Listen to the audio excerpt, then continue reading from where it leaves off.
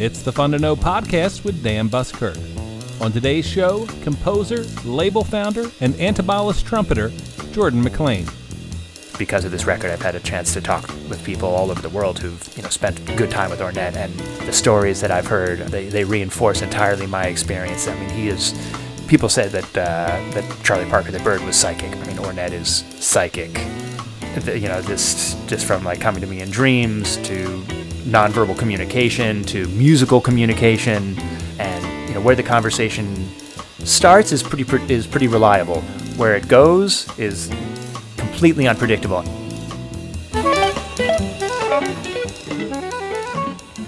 Welcome back to the Fun to Know podcast. I'm Dan Buskirk, and here we talk to artists, writers, and musicians about their lives and work.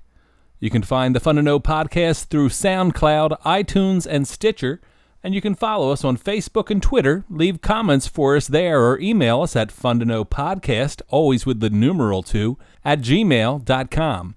And I'm still campaigning for some reviews on iTunes. On today's show, composer, trumpeter, and co-founder of the System Dialing record label, Jordan McLean.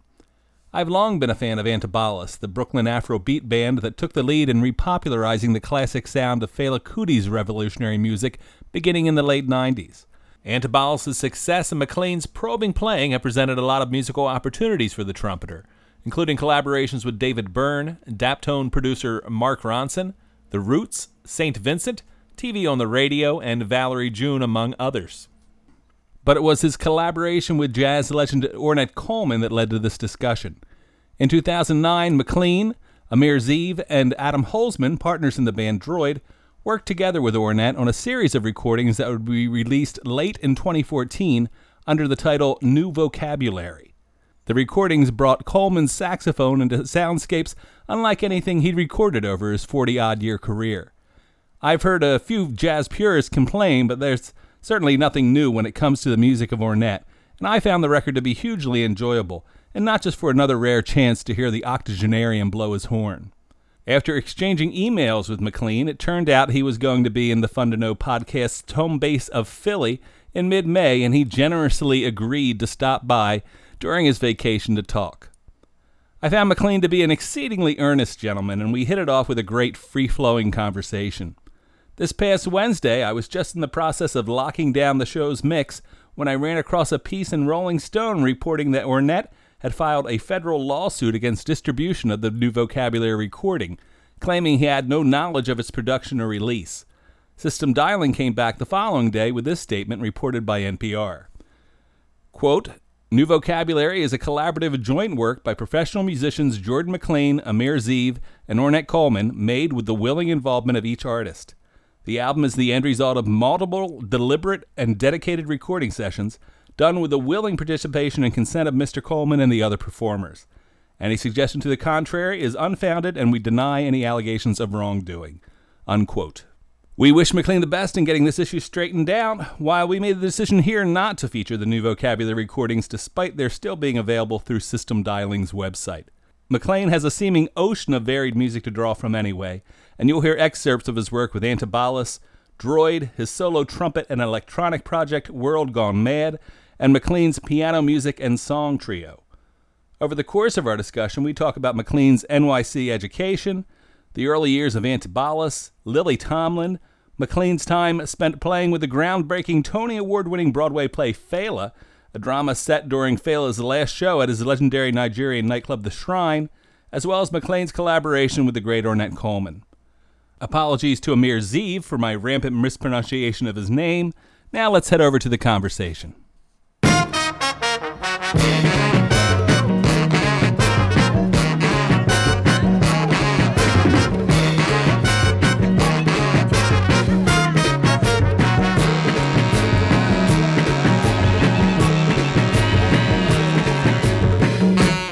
I was almost worried for you reading through all your credits. You must be on the edge of exhaustion with all the things that you've done over the last 15 years. I've settled into it. You look relatively healthy. Settled into it. I'm here with New York trumpeter Jordan McLean, perhaps best known for playing a very earthy and searching sound on his horn with the modern Afrobeat band Antibalas, but that credit alone doesn't begin to capture the breadth and depth of his talent.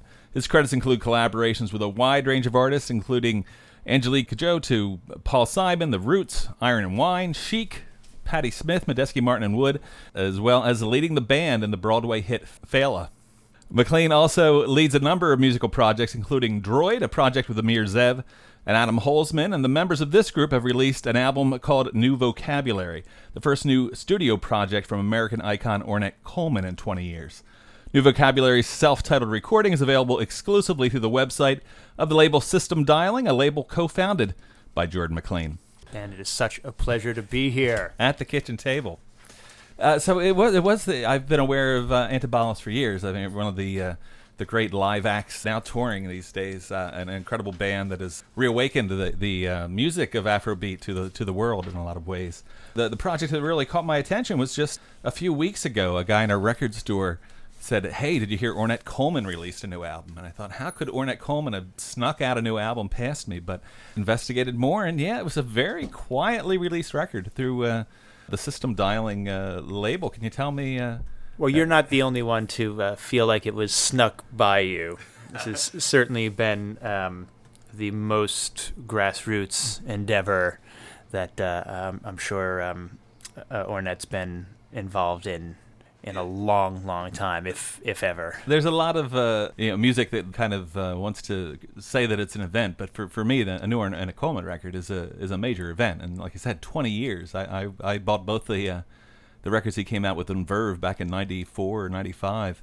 The Sound Museum records, yes. With Jerry Allen on piano. I love that. The Three Women version, Sound Museum was two records of the exact same songs, different versions, except each record had a different vocal track.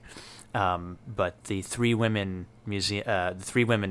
record of the Sound Museum band was, I think, one of the great jazz records of the 1990s. Oh yeah, a really under-recognized release, I think. Yeah, and Ornette is one of those musicians for me who's never really taken a bad step. Time has really looked kindly on all the changes he'd been through throughout his career.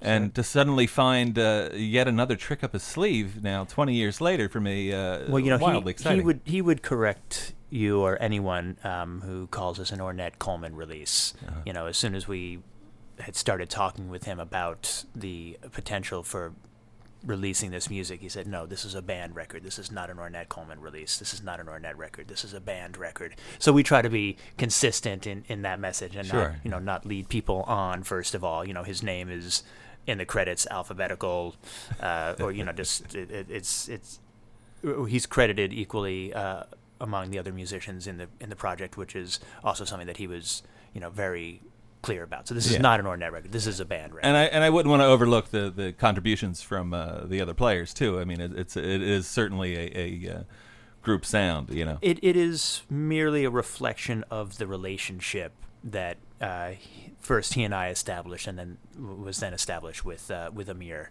Zeev, who played drums and was the masterful engineer on those sessions, and who also contributed so many compositional directions, if only through his playing and the layering of his percussion as well. So yeah, it's but that's the nature of the music business these days. It's so the technology has been democratizing. And so there are just, for better or for worse, so many more ways for music to get out there. And of course, the market is glutted now, and you see that in terms of releases and in terms of touring acts. I mean, just even to go back to Antibalas, our place in the industry has changed so much because we really were one of the few, big bands that was willing and able to hit the road for however many hundreds of days a year. Yeah, holding together a band that large is a huge feat, as much as anything. Much as anything, yeah. But now you see it more, and you see more and more bands vying for. Unfortunately, there are more festivals than ever. There are probably more slots than ever, but I think the supply is probably outgrown the demand at this point. So we were just lucky to get a toehold at a time when the industry was, before it went through the radical changes that Napster started. Our first release was a 45. That's how we got traction. What year was that? 1998. Yeah. It was on what is now Daptone, but was Desco Records, and it was a 45, and just went out with other releases in their catalog, and at the time. The Doctaris had been released. Soul Explosion. Yeah, that was the first record I saw from the from the label. Desco. Yeah. Sharon and Lee Fields had already done recordings for them, but there was interest in the Doctaris, which was not, for a number of reasons, not possible, not a viable touring act. And they had an Afrobeat sound. Yeah, that record was a tribute to Fela, and was a distinct, like that was the Afrobeat endeavor for Desco. But once they started getting offers that they couldn't field, Gabe Roth was able to say, well, we have another Afrobeat band, check out their 45, and we had some a four song short album release right after that, and we were able to kind of capitalize on what people had started to appreciate it about Desco, but also because Fela had just passed. Of course, when a genius passes, everybody starts looking back and appreciating in a different light what that artist had to contribute. So we were kind of in the right place at the right time to bring Fela's music and a new wave of Afrobeat to stages, and Europe was key in that. The UK and France were very fast to pick up on that, so we were able to kind of get our touring legs under us, and then When did you discover the music? I was living in London in 1996 and 1997, and I met Keziah Jones, who was at the time a legendary street performer in Paris, and is now I forget if he's on Warner or what, but he's a major label artist with music videos, and he's big in Europe, and he's got, I don't really know how much Keziah's caught on here, but he's still definitely something of a sensation in Europe. Immensely talented. He's Nigerian born. Anyway, he was just strumming an acoustic guitar on the streets of London, and I happened to have my trumpet, and I walked by him, and we wound up jamming in an alley, and he said, hey, I'm doing a party in a couple of weeks. And, I showed up for a rehearsal, and he had done an arrangement of a Fela tune. And so it was like a bunch of Nigerians, a Dutch trombonist, and me. And, we played Fela's music, and I danced to Fela's music all night. And that was my introduction. It was a party called the African Anarchists. And it was just a one-off thing, but a bunch of Nigerians living in London had this big fete. So, I got turned on to Fela by a Nigerian, by Keziah Jones. So that was kind of cool. I came back to New York, and Antibalas was just starting. It's interesting, though. I mean, you have had quite the musical education as a New York City guy. You're a quintessential New York City musician, I would think. Well, I was a grade school student in the era of public school bands. I was given my first trumpet in the 5th grade. On 10th Avenue and 53rd Street, PS 111, when schools still had band programs. And, I went to junior high under a pretty well-known, institution, band director named Michael Pitt at Wagner Junior High School. And then I went to high school just outside of the city with a now retired legend of high school music education named Larry Silverman, Bergen County, like all-county band conductor, and I was in the first band that he took to a festivals of music, and all 4 years of high school we competed at festivals of music, and he just retired after 25 years with a hallway full of trophy cases, and I was in that that first band. So, but in this town, Leonia, lived Ed Troidel, who was one of the great trumpet teachers of the last 50 years. Everybody went to see Ed. Wynton Marsalis would go to see Ed. John Faddis would go to see Ed. All of New York Phil would go to see Ed. And there I was, 15, going to see Ed. And so I was just, again, kind of in the right place at the right time. And then I was at the Manus college. Before Mannes was swallowed up by the New School, they had their own jazz department. Mannes is the classical conservatory of the New School, okay. but they also had their own jazz department. And it was a very cool few years to be there because it was mostly Europeans coming to study in New York and to play in New York, having Mannes kind of be their visa. So I was the youngest kid in the department, surrounded by great players from all over Europe and Israel. And so were you in the jazz department? I was in the jazz department, and it's where I got introduced to Ornette's music and to Sun Ra, and I played a lot of standards at the time, but was probably more interested in avant-garde and soul and funk.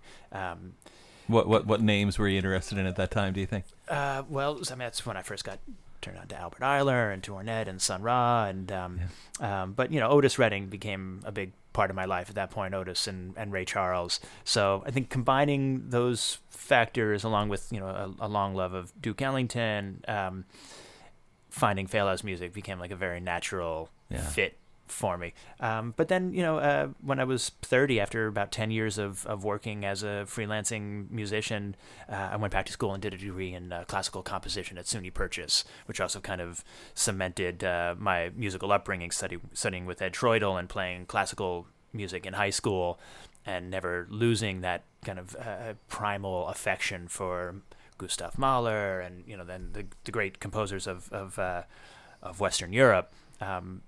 So I went for 3 years to SUNY Purchase and did a degree in classical composition, which I was also able to bring all of my experience in avant-garde music and playing Fela's music into composing music that is through composed. Were your fellow classical musicians as Catholic in their taste? At Purchase, as Catholic in their taste. As wide. Again, I was the oldest person in the department at this point. I was 30. Everybody else was 20. People were incredibly talented, and there was a studio comp. There is a studio comp department as well. So you had, great songwriters and hip hop artists, and so it was actually a really special department, and it continues to be so. The administration has changed. The head of the composition department has changed since I've been there, so it's got a different timbre now. But Purchase is known to be a place where artists can really mix it up. They have a world-class dance conservatory. I actually wound up working on the Broadway production of Fela with a number of people who had danced at Purchase. Oh, wow. So, in answer to your question, probably not, but, I had over 10 years on everybody, so. So you sort of graduated into Antibalas not too long afterwards, I guess? Or? Pretty much like halfway through being out of school and going back to school, Antibalas kind of we all found each other. We started in 1998, the year after Fela's passing. Uh-huh. It sounds like those early years were pretty magical in some sort of way. It's funny because I was describing some of our early tours. The first time we went to London, we were invited there by Big Daddy magazine. I don't know if Big Daddy's still around. They're a hip-hop and culture magazine out of Nottingham. And they arranged a bunch of gigs for us. We played at the Jazz Cafe in London. We played in Nottingham. We had a gig in Ascot, which is kind of like a country club town. But we had no place to stay. So we were, crashing with friends and family. But we got there, and it turns out a lot of people were out of town. So I'll never forget being on Portobello Road with 13 people's luggage piled high. And we actually had a radio show that afternoon, and Martine, the founder of the band, made a plea to the listening audience if anybody has a place where we can crash. And we actually wound up making some really good friends that way. But yeah, magical is one way to put it. But really, I just feel so fortunate for just being in the right place at the right time, and the right combination of people. But New York is kind of magical in that way. Yeah. It still is. Yeah. It's funny. I just read an article today in the paper, or in The Guardian. It was about a location scout has told he was looking for, those tough, gritty New York blocks where, things are run down, and how like that New York might not really be there anymore, as he was searching around the Bronx and everywhere for it. Well, the Bronx, you'll still find a little bit of that. You have to go way farther out in Brooklyn. But yeah, he's probably right. I don't know if there's really anything like that left in Manhattan.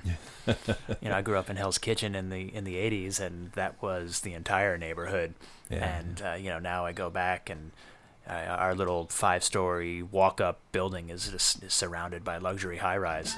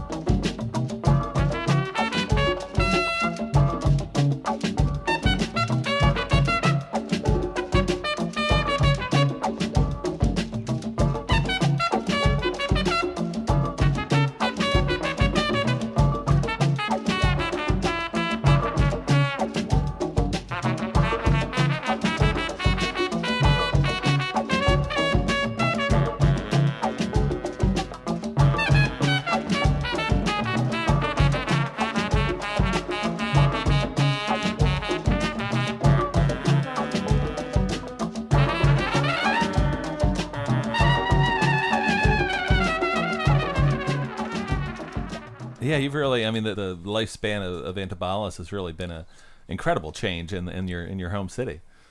Has it ever? I mean, our first shows were activist loft parties, and and not to say that this stuff doesn't still happen.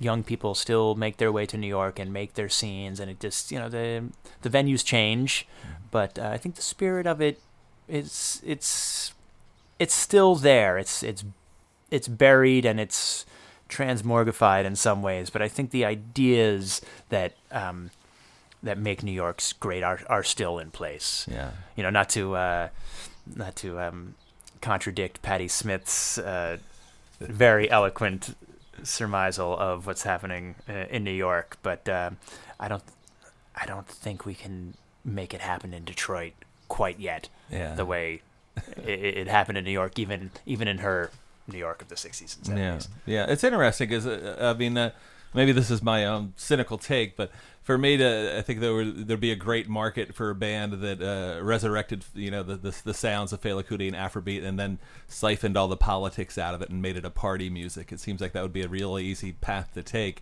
But Antibalas has always been inherently a very political band. Oh, absolutely. Well, our founder, Martin Perna, is he was a poli-sci major at Georgetown, and then he transferred to NYU, and that's where he met Gabe Roth of Desco, now Daptone, and Tunde Adebimpe of TV on the Radio. I mean, those three guys were housemates. Yeah, I heard the Antibalas and TV on the Radio and the Daptones all came out of the same apartment, basically. Basically the same NYU dorm. So, that's the kind of alchemy that really still only, happens in New York, or certainly at that time anyway. But no, you're right. But Martin's an inherently political person, and as am I. I'm very thankful for the number of political rants I've been allowed on stage. I try to keep it short and keep it light, but also make sure to inject enough paranoia into it to. I wasn't bringing this up to cut you off. I was just looking at an interview recently with you where you made one statement about capitalism, and it seemed like it was time to move on. To the next question. Oh right. Well, no, I think it's time to move on from capitalism, frankly. But it's still it's got its rusty nails dug in to the whole darn ecosystem at this point. But I've read once where socialism failed because it didn't tell the economic truth about the system, and whereas capitalism is doomed to fail because it doesn't tell the ecological truth. Yeah. And I think capitalism is predicated on so many unsustainable factors at this point that even what I forget what intergovernmental agency that is charged with monitoring the state of our democracy has declared, this is sometime this year in 2015, has declared we're no longer categorically a democracy. We're now a capitalist oligarchy. Yeah. So just today, the story broke that the FBI has been spying on the XL pipeline protesters. Ah. And the fact that our government would take that on its plate as being something of their job is pretty horrifying. Right. Well, that's I guess that's the money is still too big to pass up for people to let go of XL. That seems like a disaster waiting to happen, but there just might be too much money involved. I do, as much criticism as we can all levy at the president, I do appreciate his having taken a stance against XL and at least having kept it at bay for his administration. Yeah. But anyway, we Antibalas would not be the same if we had siphoned the politics out, and I think I don't think we would have been given as much credit by our early supporters, by the people who came out to dance to the music so regularly. I think it probably would have felt a little vapid without the political charge. Yeah, I think at the rise of the Bush administration and everything too, that there was a time to really talk about politics. It's true. We probably were the band to at least do it in the way that we did it at that time. I mean, there's certainly plenty of more high profile musical acts who are very political and that's I think it's really important. But we do our thing in our way, and we still I think we've probably become somehow more in our I don't want to say we've mellowed with age, but I think our maturation has led us more to a kind of a humanistic and metaphysical message rather than overtly political one. Mm-hmm. The songwriting has become more allegorical and almost more like fantasy and fiction and storytelling than overt political rhetoric, which I love. I think the direction of the band has actually been a really natural evolution, music and message in hand, kind of maturing over better part of 18 years now. Yeah, well, that's been interesting too. I mean, that's sort of the question for me when first hearing the early Antibalas records was, where can they take this? And the band has really done a great job of maturing and evolving and bringing together other influences and natural streams that would come through the music. Well, I really appreciate you saying that on behalf of the whole band. I thank you. And it's funny because it's just it's such a special group of people. The core of the band is really, so many members have come and gone. Myself and the founder and our lead singer Amayo are the three longest standing members at this point. But to know Amayo and Martin is I feel so fortunate for these relationships. They're such deeply good people, sweet, caring people with remarkable senses of humor, so smart. I mean, Martin is one of the most self-educated and dynamic self-starting go-getters I've ever known.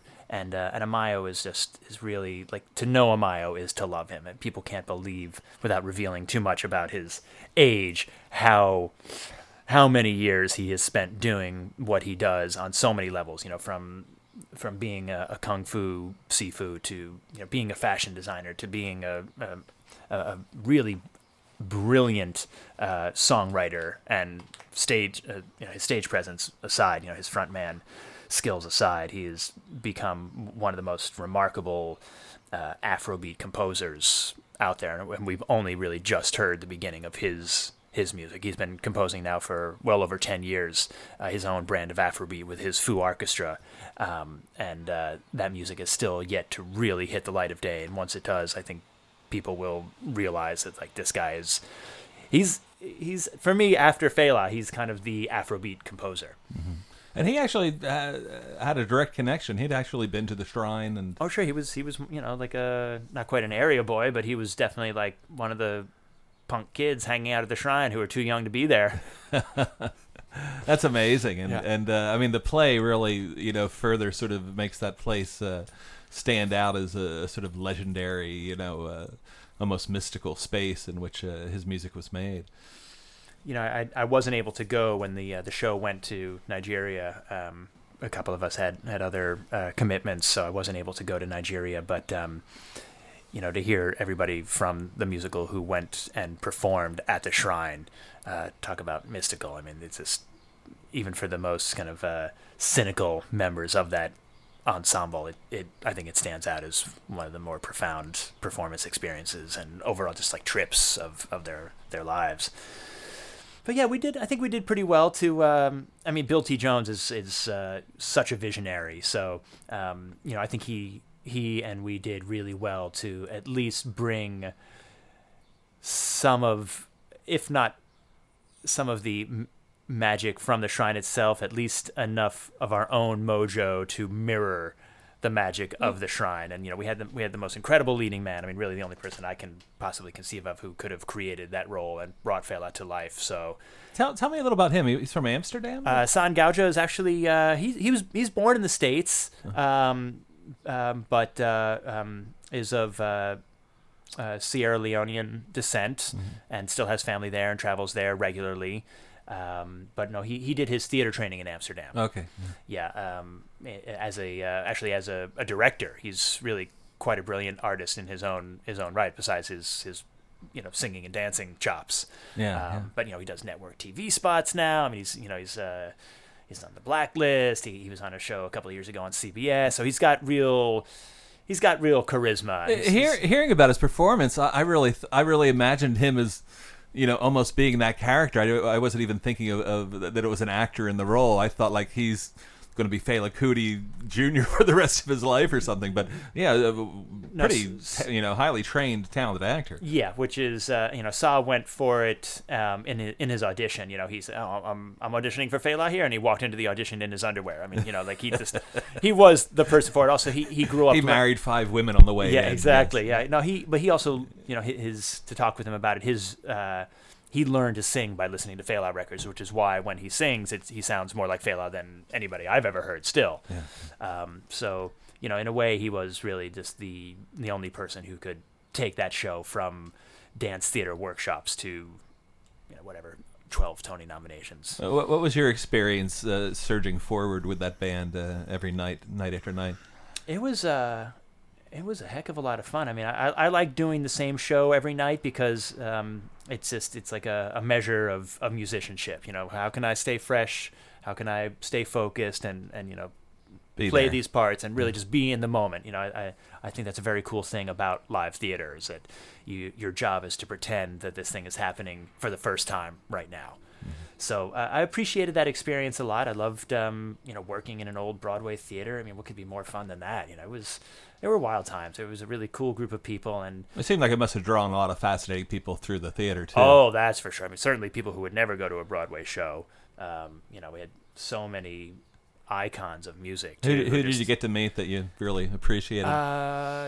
The first person I grew up listening to Lily Tomlin comedy records. I saw Lily Tomlin on Broadway as a kid, so I heard she was in the theater one night, and I just ran up. I put my arms around her. I gave somebody my phone to take a picture. I still have a picture of me hugging Lily Tomlin and her looking scared and surprised and like, what is going on here? Who is this?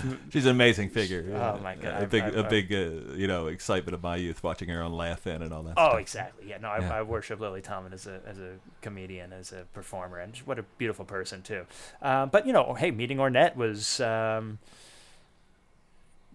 that's. I'm not ready to... Everybody else who came through the theater, with all due respect, and however many icons, from Stevie Wonder to Prince to Bruce Springsteen to Madonna to Sting to everybody who came through that show.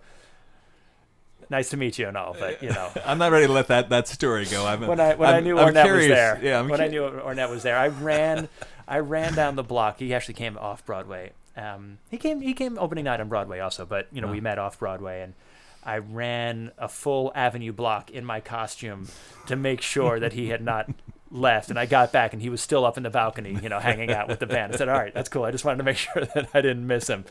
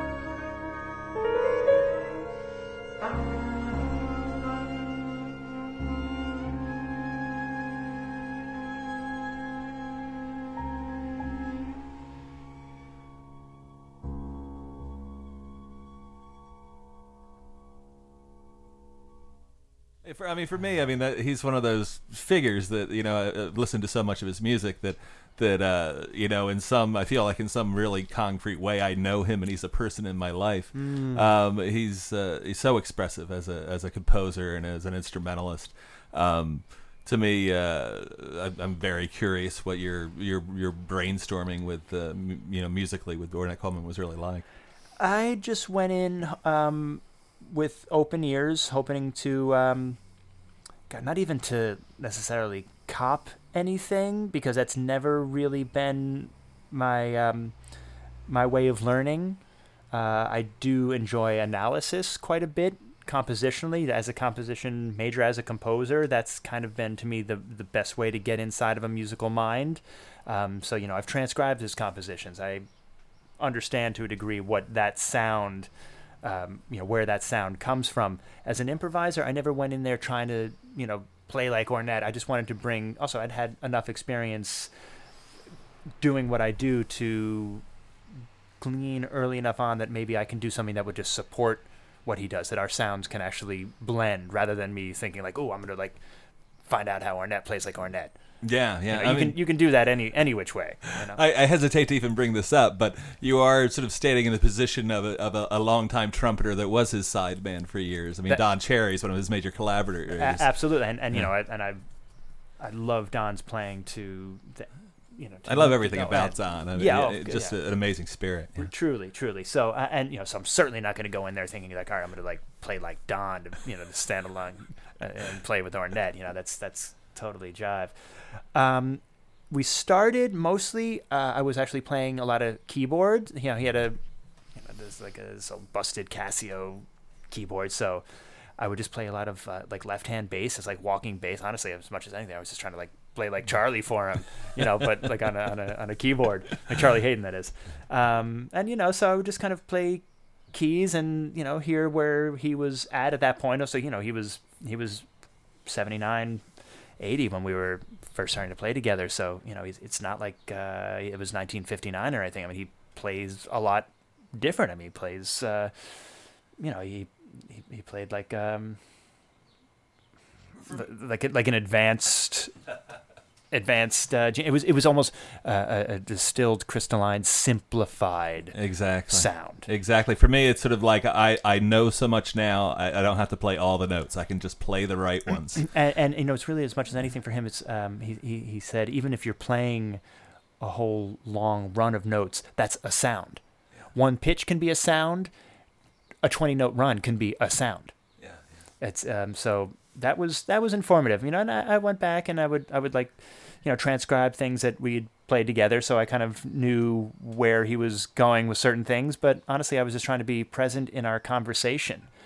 That to me is the thing that people really miss. You said something really interesting about listening to him so much, you feel like you know him, and I had that feeling too. And then in I think it was about 2004, there was a big New York Times article on him. And I was really excited to see this big culture piece in the Times. And I read it and I thought, I don't know anything more about Ornette. It was actually kind of disappointing. I thought, wow, is Ornette kind of just an aloof dude? Is he not all that cool? And I think it's just that, in all due respect, because I actually don't know who wrote that article, who, got to spend 3 days with him interviewing him. But it did nothing. And I don't know what is out there that does anything to really bring Ornette to a reader. Yeah. I think you're much better off as a listener, trying to understand him and his soul, the essence of his humanity as a listener, or to talk with people other artists who've spent time with him. Just because of this record, I've had a chance to talk with people all over the world who've spent good time with Ornette, and the stories that I've heard they reinforce entirely my experience. He is. People said that Charlie Parker the Bird was psychic. Ornette is psychic.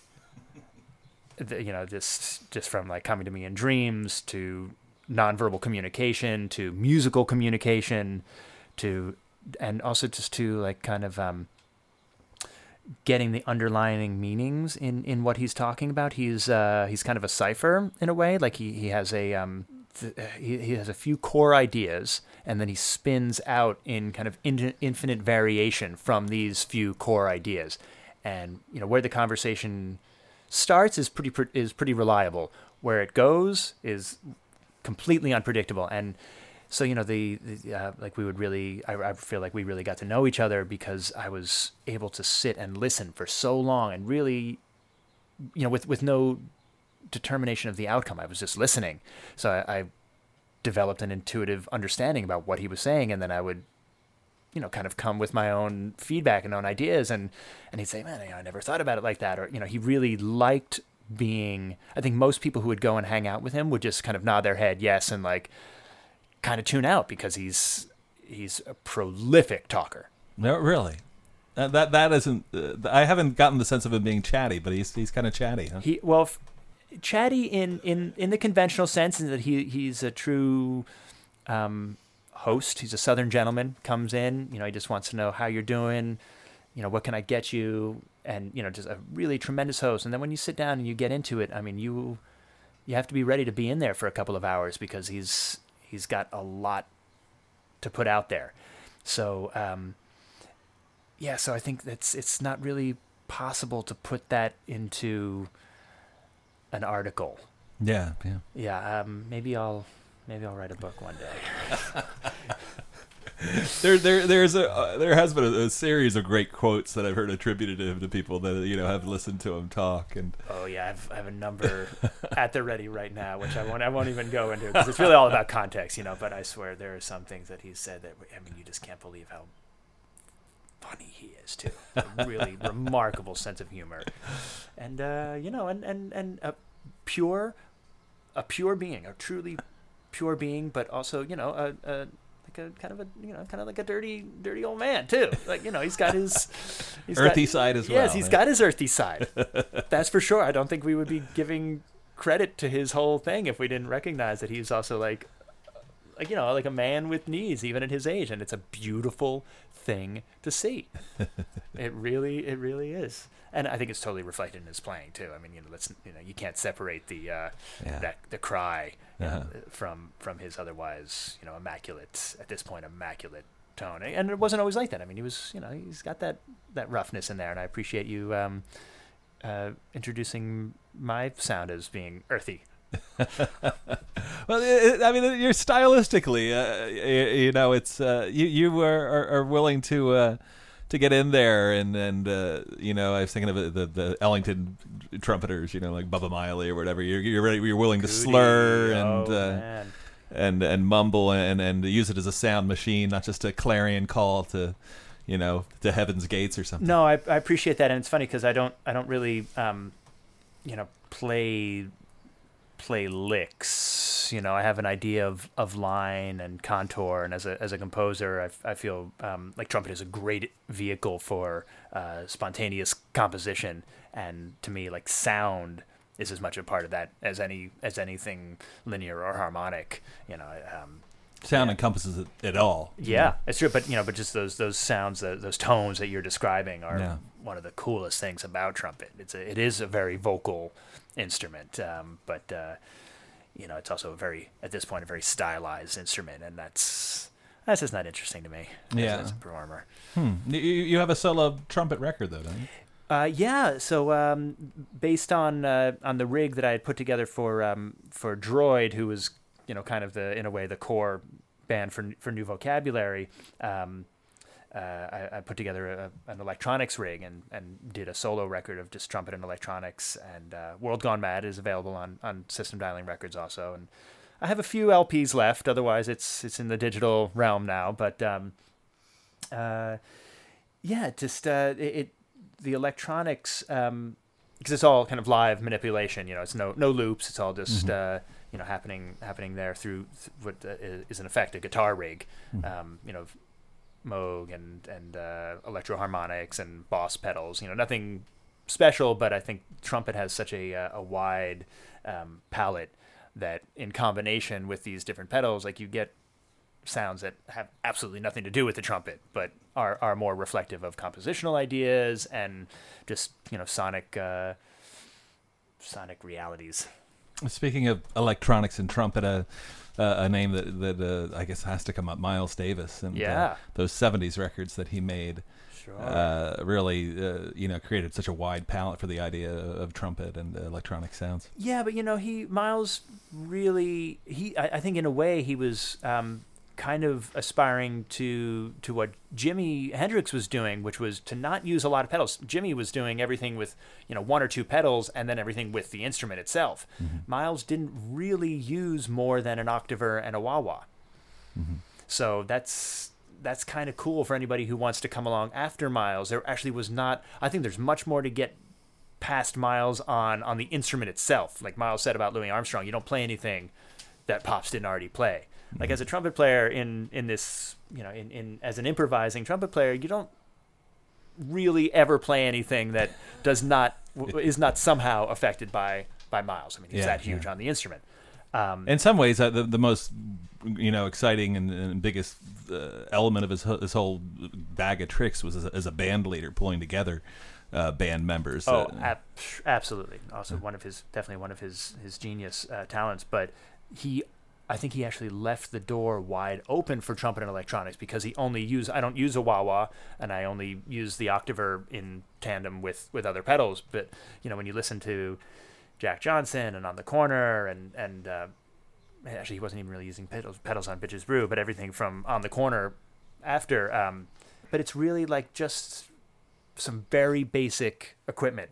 So he left the door open to a whole host, and also since he put the horn down and since he passed, there's been such a jump in the evolution of the technology. So there's all this gear that was not available to him. Mm-hmm. Actually, just made a duo record with Amir under the name Directors, which is going to be coming out sometime in the next year, where I'm using just Eventide pedals, which is it's like a boutique digital effects manufacturer, and I mean their gear is wild. I've never used anything like it, and certainly Miles didn't have access to anything like that. So when it comes to trumpet and electronics, he actually he opened the door for us, and then he didn't even really step foot inside. He just opened the door, stepped out of the way. Yeah. He did. So that's kind of cool. I feel I don't feel obliged to him when using the electronics. In most other contexts, playing the trumpet, I feel tremendously obliged to him. even in playing Afrobeat, Miles's sense of line comes to me regularly while playing featured solos and stuff with Antibalas and Fela tunes. Yeah, it's like a voice you can't get out of your head in some ways. Yeah, and it's fine. I mean, I don't know. It would be disingenuous to say that he's not indelibly marked on my cortex.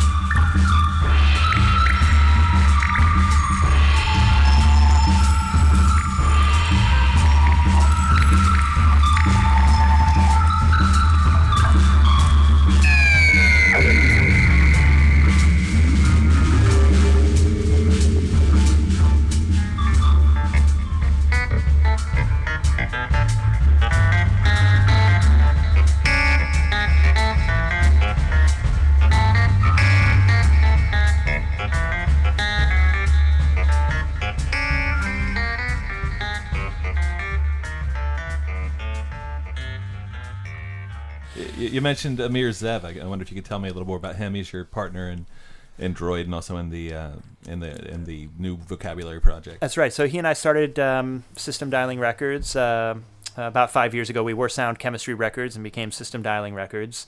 He and I have been friends and collaborators in one way or another for almost 20 years now.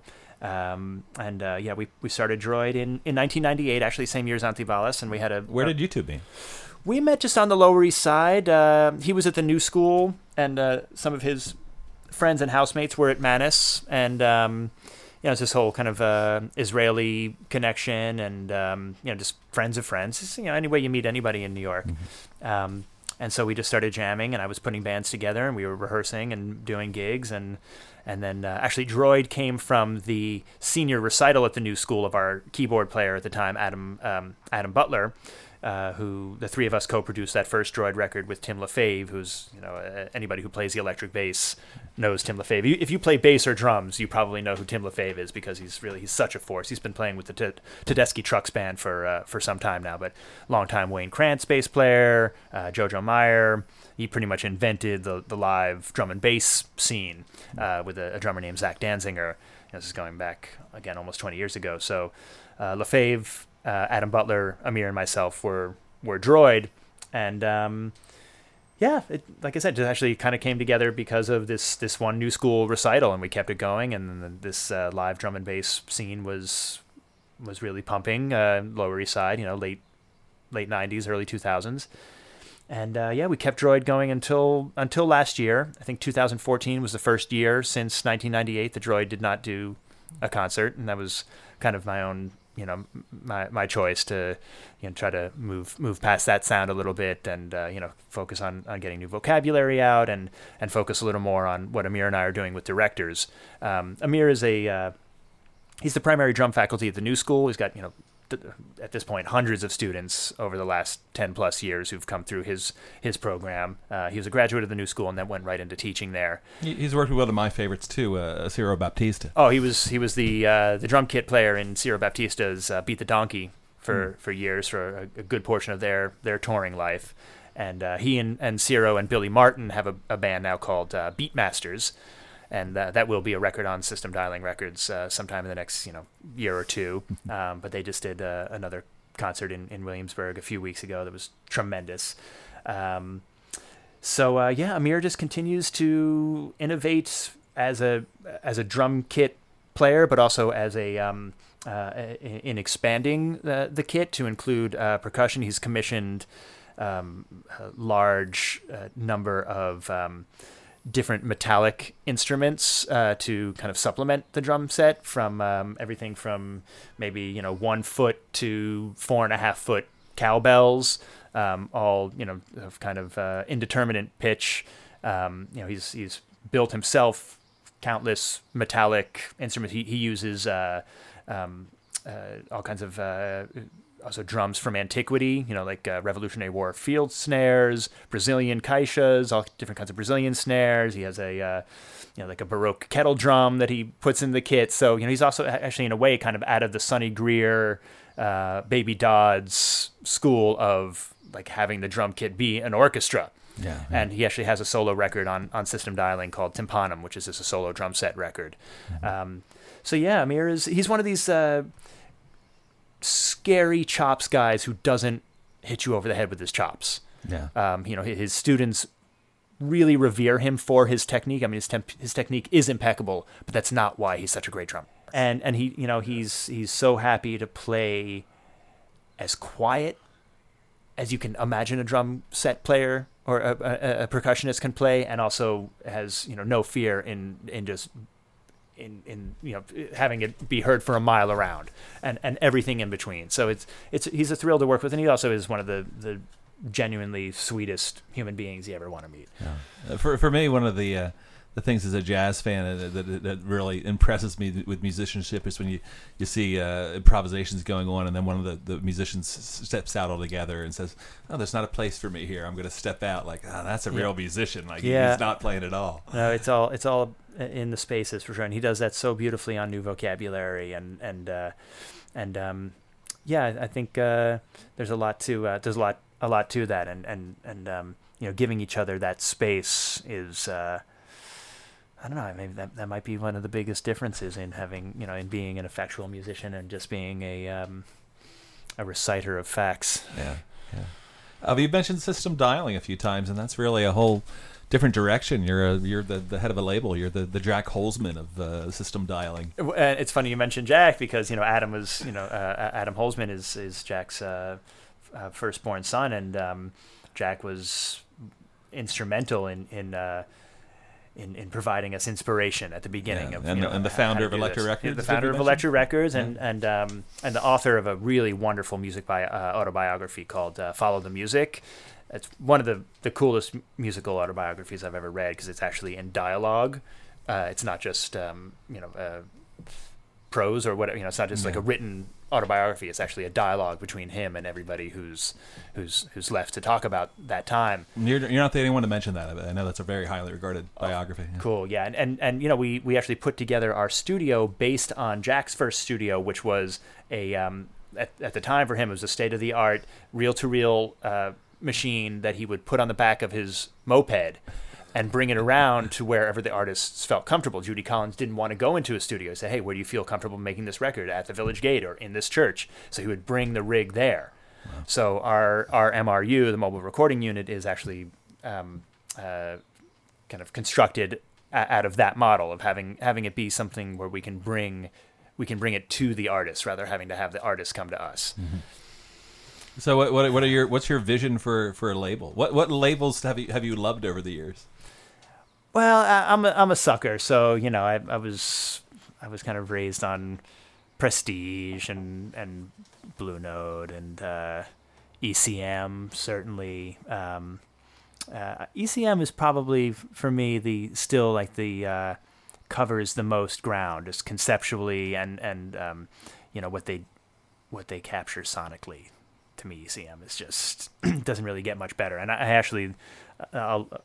I'm completely biased, obviously, but I do, listening back to some System Dialing records, think like, oh, okay, that's like we're getting, it's capturing the same feeling for me. So, if I can get halfway there, then I'm happy. And I think we actually get more than halfway there on some of our records. So, but yeah, I mean, hey, Elektra, they're just everything they did from capturing movements before they were movements. Yeah. Jack was really way ahead. So, of course, he's a big inspiration also, but. Who do you have on your roster these days? Well, it started mostly as just a vehicle for releasing the music that Amir and I we're making. But the record right before New Vocabulary, before the record with Ornette, was an artist named Jeremiah Lockwood, who's a dear friend. He and Amir go way, way back, and I've played in Jeremiah's band, the Sway Machinery, for many years. Sway Machinery is a Afro-Jewish punk explosion where Jeremiah writes all the music. He sings in medieval Hebrew, sings in English. It's kind of like Stax soul funk, but with a little more punk and greatly influenced by the music of Mali. When we pilgrimaged to Mali, we played the festival in the desert, and we collaborated very closely with for a couple of years with Hyra Arbi, who's a renowned Malian singer. So anyway, Jeremiah had his solo Piedmont blues record on System Dialing. We actually have a follow-up record, which is mostly his original compositions, but Jeremiah is a virtuoso finger picker in the Piedmont blues tradition. He apprenticed for decades with Carolina Slim, who's actually just passed away. But there was a big memorial in the New York Times for Carolina, and actually highlighting his relationship with this young grandson of a cantor who just picked up the guitar and at the knee of Carolina and became like a holder of hundreds of American traditional and blues songs. So Jeremiah is actually the first outside artist whose record we put out, and then featuring Ornette on the New Vocabulary. And the new one coming out is called Drum for Your Life by our in-house percussion ensemble, Poppet. So it's upwards of 9 percussionists playing Amir's and my kind of symphonic percussion suite ideas. And actually Sa and Gauja, who played Fela, is featured on vocals on a couple of those tunes. Mm-hmm. Really deep, beautiful, polyrhythmic party tunes, but very dark, sonorous kind of stuff. And so Poppet's coming out sometime in the next 6 weeks, maybe September, depending on when we're going to do the record release. We did Jeremiah's record release party at Jazz at Lincoln Center, and we're trying to arrange the same thing for Poppet. But yeah, sometime certainly before too late this fall, Pop It will be Drum for Your Life will be out on System Dialing Records, and that's a record we've been working on since 2010. So I'm really, really excited about that. I believe very deeply in the music on that record. Is anything cooking for Antibalas? Yeah, well, let's see. I mean, we were just the house band for the David Byrne tribute at Carnegie Hall. We were the house band for the Paul Simon tribute last year, and they had us back to be the house band for the David Byrne tribute this year. That was just a couple of months ago. And otherwise, it's a nice light summer touring fair. You know, we're going to do a bunch of dates in Canada, some jazz festivals in Canada, some festivals around Canada, and a couple of things down south. But yeah, that's about it. We just got back from Tokyo. We were at the Blue Note for 3 nights in Tokyo, having just the best experience. I mean, the most wonderful treatment you can imagine. Like, as far as playing clubs, I don't care if I never play another club again, really. But playing the Blue Note in Tokyo was so much fun. They really respect the experience. I think that that they want the artists to have. Yeah. I imagine the sound is stellar there. First of all, the sound is incredible. It's the best sound I've ever experienced in a club, hands down.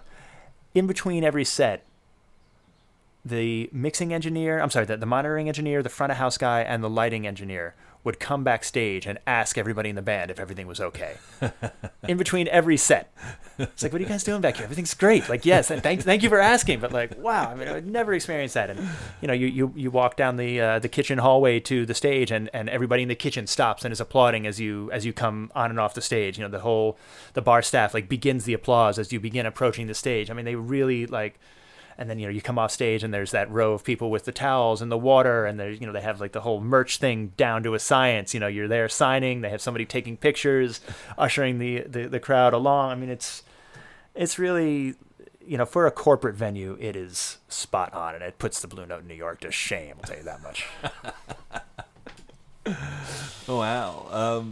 Is there anything else you want to touch on before we go? No, I'd like answering your questions. If I have to come up with anything on my own, it's going to go in 20 different directions. So, yeah, please. So I will say I'm really excited to get to write some music just on my own time right now. I just had a piece performed in a concert by Orchestra of Our Time, who's it's just a kind of a composers consortium made up of kind of an older generation of quote unquote new music musicians. Derry John Mizell, who was a student of Karlheinz Stockhausen and a real like a genuinely prolific American composer. He was a composition mentor of mine at SUNY Purchase, along with Joel Thome, who was a close collaborator of Frank Zappa. So their organization, Orchestra of Our Time, just had a concert down at the Tenri Cultural Institute. It's a Japanese cultural institute, coincidentally right next to the New School on 13th Street. So I had a new piece for viola and pianos, just premiered a few days ago, and so it's got me excited to keep writing every day, and I'm working on an opera, which is going to be take most of the next 2 years to. Can you tell us what the topic is? I can't really, because it's almost unbelievable to me. It's inconceivable to me that like an established American operatic composer has not taken this role and this story on. So I'm keeping it a little bit under wraps, but I'm working with a former student who co-founded an organization called Loft Opera, which does classical operas in industrial loft spaces. Wow. And so they're in their 3rd season. They've just did their 6th production. They did Lucrezia Borgia by Donizetti, and I got to actually perform in that as well. And they're doing great work, so I'm hoping that we're going to be working together on maybe doing contemporary works with this ensemble. But Dean Buck, who's their conductor and a former student of mine, is going to be my music director. And so it'll take a couple of years, but it's going to be really fun and not a conventional kind of operatic experience. Is it a modern story? It's a contemporary story. Yeah, it's going to be set in 1970s New York, so there's going to be plenty of grit. And but it's also got all of those necessary classical opera touchstones, drama and emotion, and larger than life characters, and death and betrayal and everything.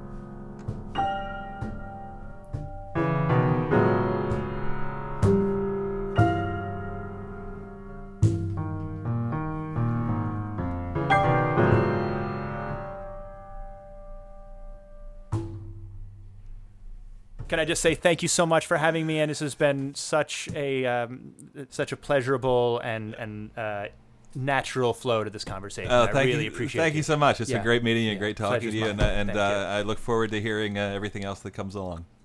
1, 2, 3, 4. That's it for our show. Thanks again to Jordan for being such a mensch and taking time out of his vacation to talk to us.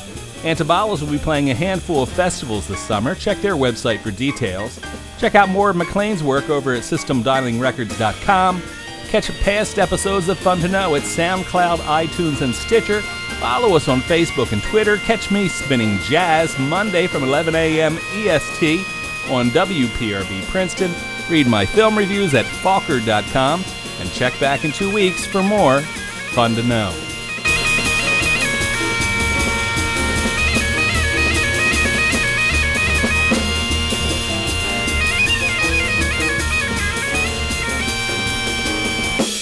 We're free, I tell you. So wake up. It's time.